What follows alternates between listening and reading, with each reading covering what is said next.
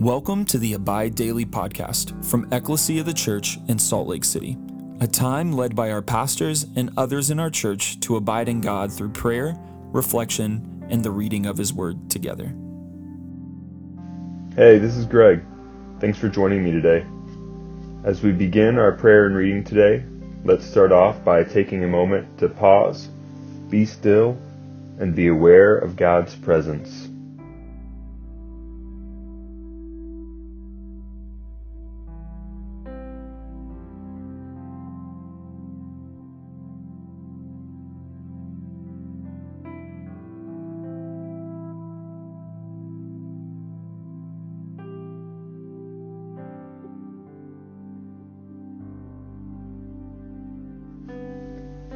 Take a moment to share with the Lord where we're at, what we're thinking and feeling, as well as thank Him for all that He's done, is doing, and will do.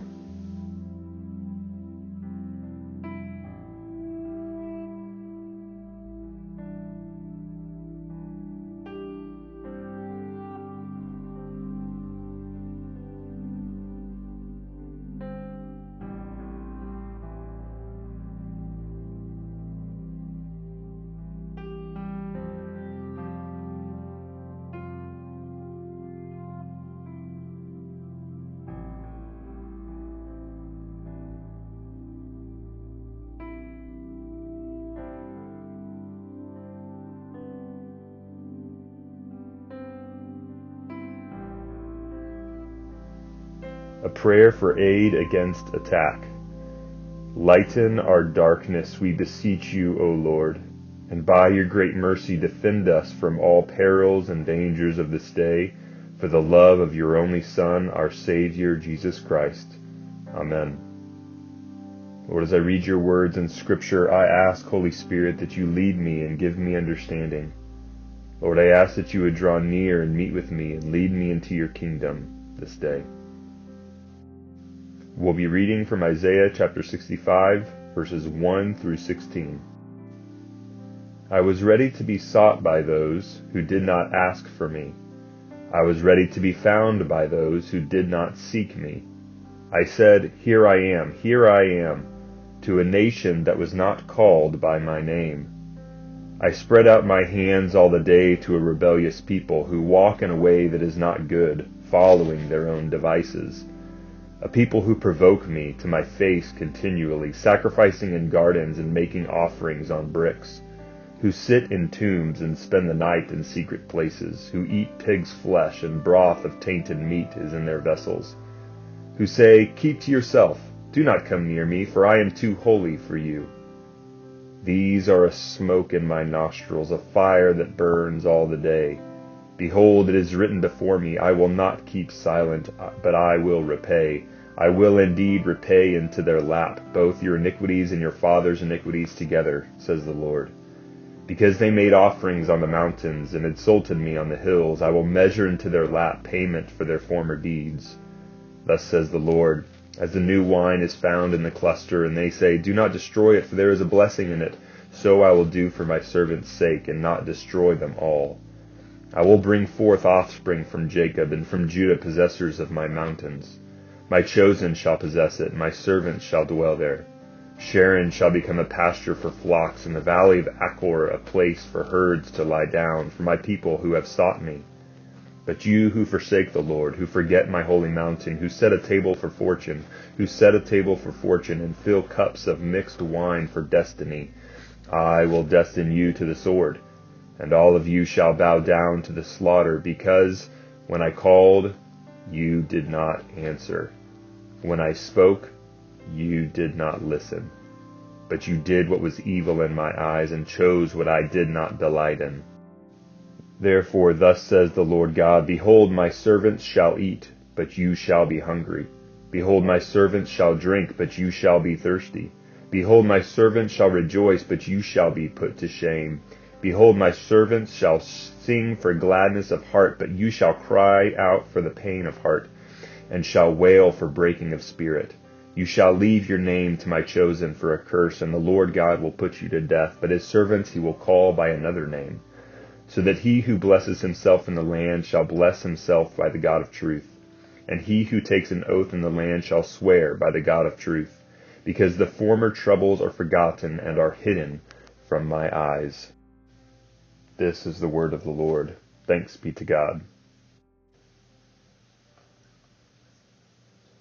This is a passage that makes me stand in wonder before God for his unfailing love, his steadfast patience, and his pursuit of his people. All of us listening, I believe, to one degree or another, believe that God loves us, that he cares for us, that he forgives us.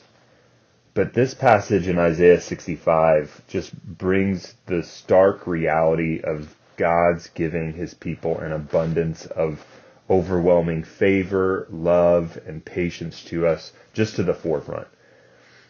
I know we read the passage earlier, but I want to read some aspects of the first 5 verses again, just for us to have a little bit different perspective and hear it a little bit differently, and maybe even the order in which we heard it, so that you can hear how patient and how forgiving and loving the Lord is, and what he desires from his people. And so here you go. God spreads out his hands in openness and invitation to people who rebel against him. He spreads out his hands in openness and invitation to people who walk in ways that are pure evil. He spreads out his hands in openness and invitation to people who follow their own desires. He spread out his hands to people in invitation who provoke him to his face. He spreads out his hands in openness and invitation to people who worship the dead among tombs. He spreads out his hands in openness and invitation to people who feast with witches and eat and drink whatever they please. He spreads out his hands in openness and invitation to people who say, "Go away, don't come near me, for I am holier and better than you." God spreads out his hands in openness and invitation to people who make him gag and are an acrid stench in his nose. To all these people, the Lord says, "My arms are open to you. I'm ready to be found by you. I'm here. Here I am. I want to respond to you." God desires that we would draw near to him, to seek him, to ask for him, to look for him, to call out to him. But there's also another option. The other option is that we refuse to turn to the Lord, that we refuse to listen to him or come before him. And therefore we invite God's anger and judgment to be poured out upon us. But God offers all of us another way, the way of the cross of Christ Jesus, who took our judgment and curse upon himself. We today have the opportunity, no matter who you are and where you're at and what you've done, the Lord is spreading out his hands to you today. No matter what sin you're entangled in, he's calling out to you today saying, "Here I am." The question is, will you call out to God and say, "Here I am"?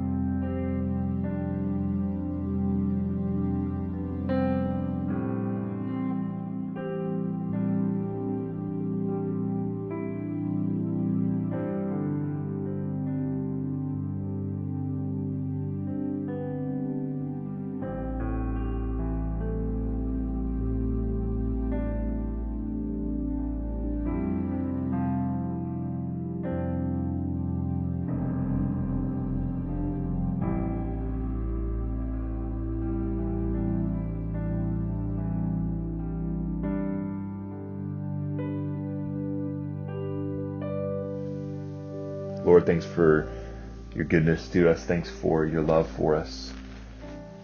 And God, as I read this passage, as I reflect on this passage, I'm just reminded, Jesus, in your ministry, that you you showed such compassion and love and invitation to those who didn't have their act together, who were the despised in the community, who were not only rejected, but the ones who were quote unquote the evil, who were doing wrong. And Lord, you love them. Lord, I pray for my friends today that we would know that it is not by our righteousness that you love us, but it is in the midst of our sin that your love shines brightly upon us. I pray for those who are struggling today that, Lord, if there's an area that they are entangled in, Lord, that they would call out to you in the midst of that entanglement. God, for you are saying, here I am. Lord, would we respond in kind and say, Lord, here I am. Meet with me and come to me. In the name of Christ, through the Spirit, to the glory of the Father, so that through our lives and by our prayers your kingdom would come.